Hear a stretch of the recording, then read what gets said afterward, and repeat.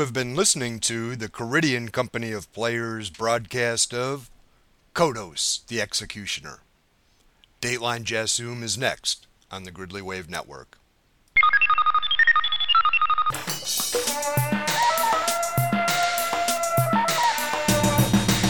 On tape delay from the Barsoomian Blade Bureau in Chicago, Illinois. This is the Panthen Press podcast for fans of Edgar Rice Burroughs and pulp adventure. Dateline Jassoom. I'm your host, Elmo, and welcome to our 5th show.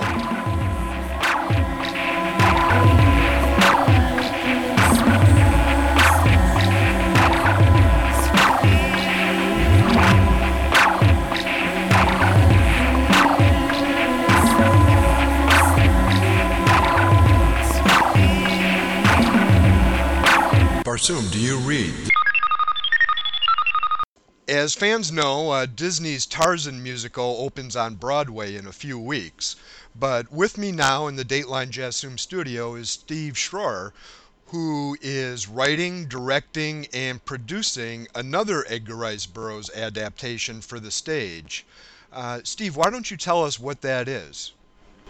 Well, the show is called simply A Princess of Mars, based on the first book in the series. And it's going to be performed at the Playwright Center in Minneapolis, running May 11th through June 4th. 3 evening performances each of those weekends and a Sunday matinee. When I first heard about this, I was stunned at the idea of someone putting A Princess of Mars on the stage. Where did you come up with the idea to do that? Have you been a Burroughs fan for a long time? Well, okay, here's the confession. I really don't know that much about Burroughs. I wish I could claim to be a long-standing fan, but I haven't read that much of his stuff, and certainly not in the last few years. So this one book is the one thing that I know fairly well because I've been working on it recently. But the idea for the show, my theater company, Hardcover Theater, here in the Twin Cities, what we do is we take works of literature and adapt them for the stage. So at any given moment, there's a number of ideas just sort of rattling around inside my head, and then every now and then I have to pull the trigger and make a commitment to do a specific show at a specific time. And Princess of Mars kind of rose to the top of the pile because I don't know. On one level, the explanation is simply I thought it would be a fun show. I thought it would be very interesting and challenging to figure out how to do it. And I thought I could sell tickets. I thought I could get people to come see it, which is always a big issue. Did someone suggest Princess to you as a possibility, or were you aware of A Princess of Mars as? Yeah, I've certainly been aware of Burroughs and his books ever since I was a kid. I don't think anyone suggested it to me, but I could be wrong. I forget these things sometimes. Yeah. Have you done similar productions as that sort of present the same sort of technical obstacles as Princess might? Nothing that presents these kind of technical obstacles, no. We've done other works that are in similar veins, similar genres. About 2 years ago, we also tend to specialize in doing works that have never before been put on stage, which is another reason for choosing Princess of Mars, because it's never been on stage, because the challenges are so obvious. But 2 years ago, we did a work that has never before been turned into a play, although it's been made into an opera twice, a novella by Jules Verne called Dr. Ox's Experiment. And I don't know if any of you folks are aware of that. It's not exactly well, it's more in the vein of speculative fiction sci-fi, if you want to put it that way. Obviously, it's not one of Verne's best-known works, but it was I thought it was a very interesting story with some great possibilities for staging. I don't know if anybody's interested in hearing about this one too. It's a 2-year-old show that's sitting in my drawer at this point, but it was a lot of fun. So. Well, A Princess of Mars has never been put on film because of the technical obstacles. Tell me about some of the things you're dealing with as you're getting ready to put this story on the stage. Well, let me try to come at it from this direction. What you have to do, I think, is understand the differences in the media. I myself am also kind of a film geek. I teach film courses at a local university. Um, the thing about we're talking about material that started as a book, Mm-hmm. and when you read a book, obviously the story appears in the reader's mind through the magic of language, I guess you could say. So you don't need to worry about actually showing the reader things. The words do the work for you. In a movie, you're sort of at the other end. You have to show things. Not that there aren't, possible mysterious effects in film as well, and because there certainly are. But film is basically a very, very literal medium, and if you can't show something, you can't even really get it into the film. Mm-hmm. Um, so the challenge for putting these stories on film is simply that you have to do all the creatures, the red and green Martians and the Martian wildlife. You have to do all that stuff literally and make it look right.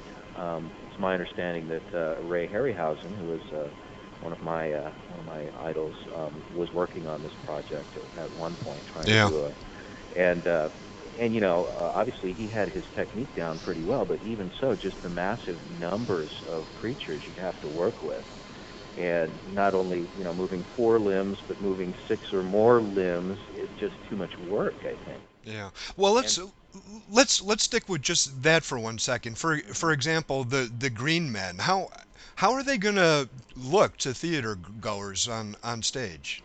well, see, the thing is that with theater, or at least my approach to theater, is somewhere in between the complete freedom of the imagination that you get with a book and the literalness of film. Yeah. Um, on stage, you don't have to show people things. Right.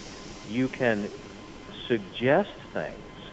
You find theatrical ways of telling people what they're supposed to be imagining, and then you let the audience's mind sort of fill in the gaps and do the rest of the work for you.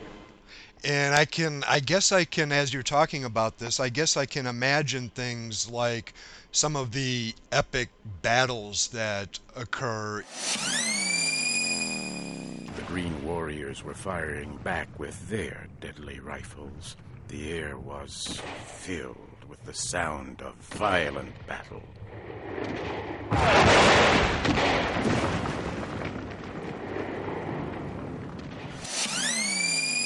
How are you envisioning those going? Well, the first thing when you're adapting a novel is you cut a lot of things out. Okay. So there may not be quite as many battles in our play as you would expect, Okay. but certainly the show does end with what I'm calling the Battle of Zodanga. Okay. I've basically organized the material so that everything comes to a climax as various armies come together to attack that city.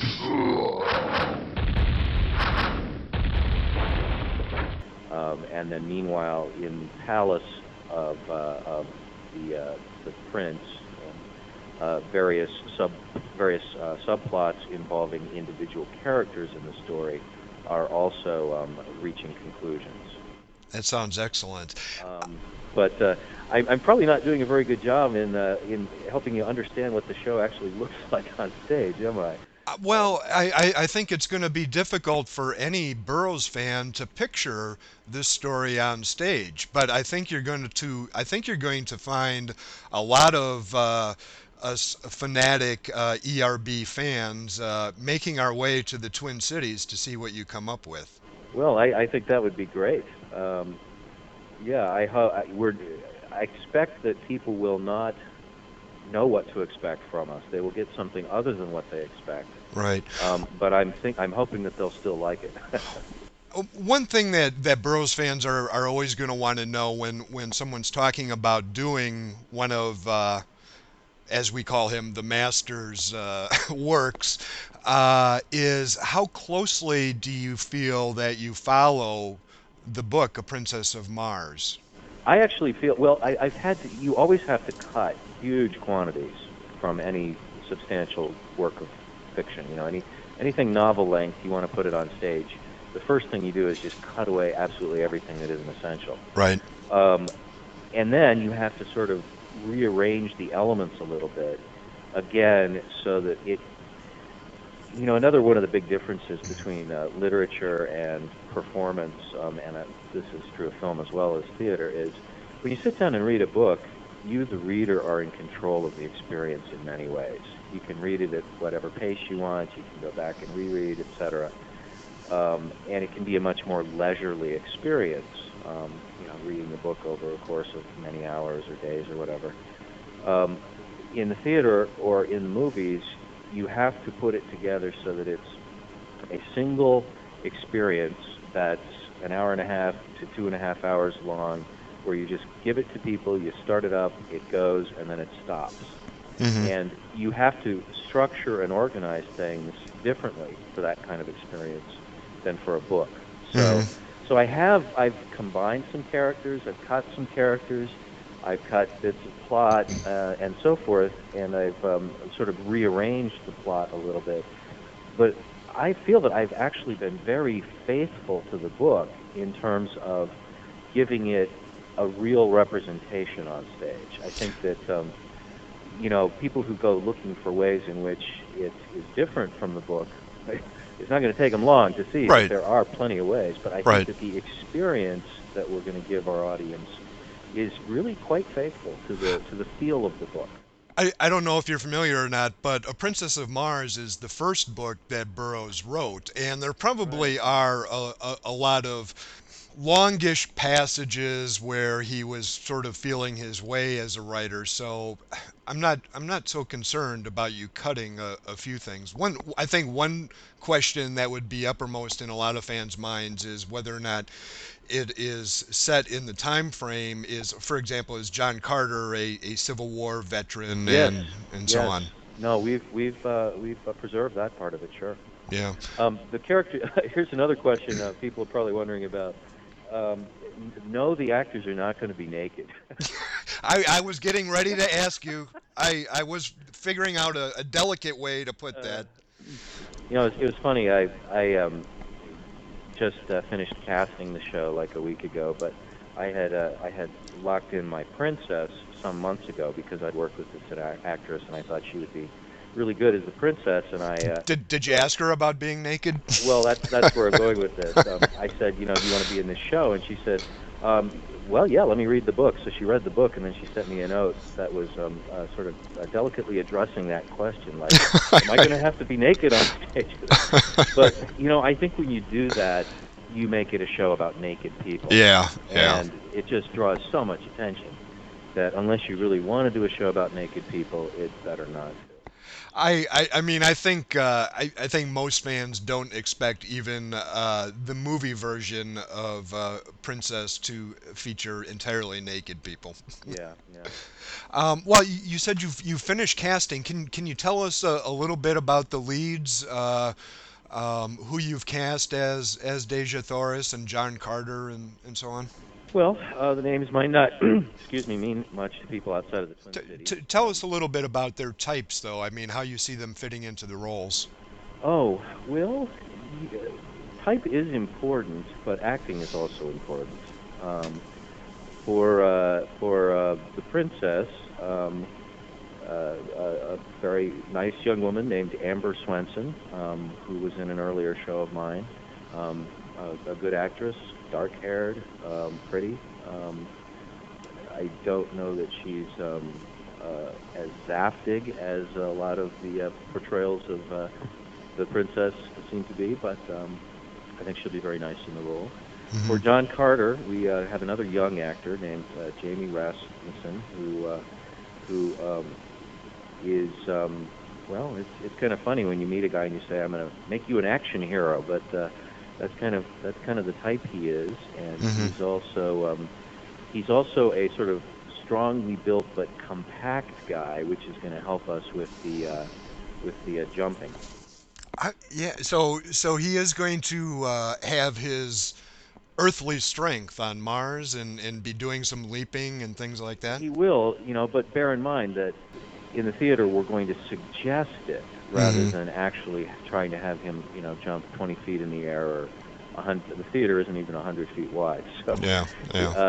But we will find a way to present it with a sort of theatrical convention so that the audience can imagine it happening, and it does involve lifting him and moving him. Now, how about are you going to are you going to have an actor portraying Tars Tarkas? Yes. In fact, Tars Tarkas in my show is, well, I've sort of merged the characters of Tars Tarkas and Lorquas Tomel. Oh, really? Now that's an interesting combination. Yeah, because there's not, there's an interesting story that goes on between John Carter and Tars Tarkas. Right? Exactly. Yeah, and that's one of the most important things in the book. Yeah. Lorquas Tomel doesn't really have that much of a story with John Carter. He's just kind of, the next guy up in the hierarchy. And since this is one of the things that you do when you do an adaptation, since there's not really a story there with that character, you find a way to dispose of it. So I guess there is more of a transformation in the relationship between Tars Tarkas and John Carter, it sounds like. Yeah, I would say so, because that's the story. I'm going to give away all my secrets here. Yeah, and I don't want to give away too much either, because I think, and in fact I don't want to know too much, because I'm really interested in coming up and seeing your show, and I think when I do, Steve, I'd like to have a chance to meet some of the actors and talk to them about portraying what have been some of my favorite characters since childhood. I'm sure we could arrange something like that. We do lots of post-show discussions. Yeah. As long as we have some warning that there's going to be, people who want to talk to us after the show, it's usually pretty easy for a few people to stick around. I think we definitely will be able to get some fans up there to the Twin Cities to see your show. All right, Steve, I'll let you go. I've got a couple things to do, and thanks a lot for the interview. This has been fun. Sure thing.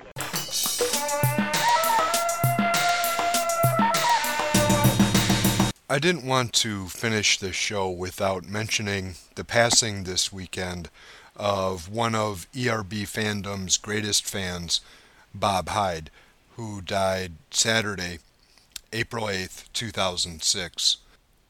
I've only chatted with Bob a couple of times at a couple of the conventions over the years, but from everything I know about him, he was one of fandom's best representatives. That's it for this week's edition of Dateline Jassoom. We had to bypass the Jeddick of the North this week because, as usual, we are running out of time for this week's show. But on the next show, I want to talk to him, and I also want to talk a little bit about the upcoming Dum Dum / ECOF, which the National Capital Pantheons will be holding in August.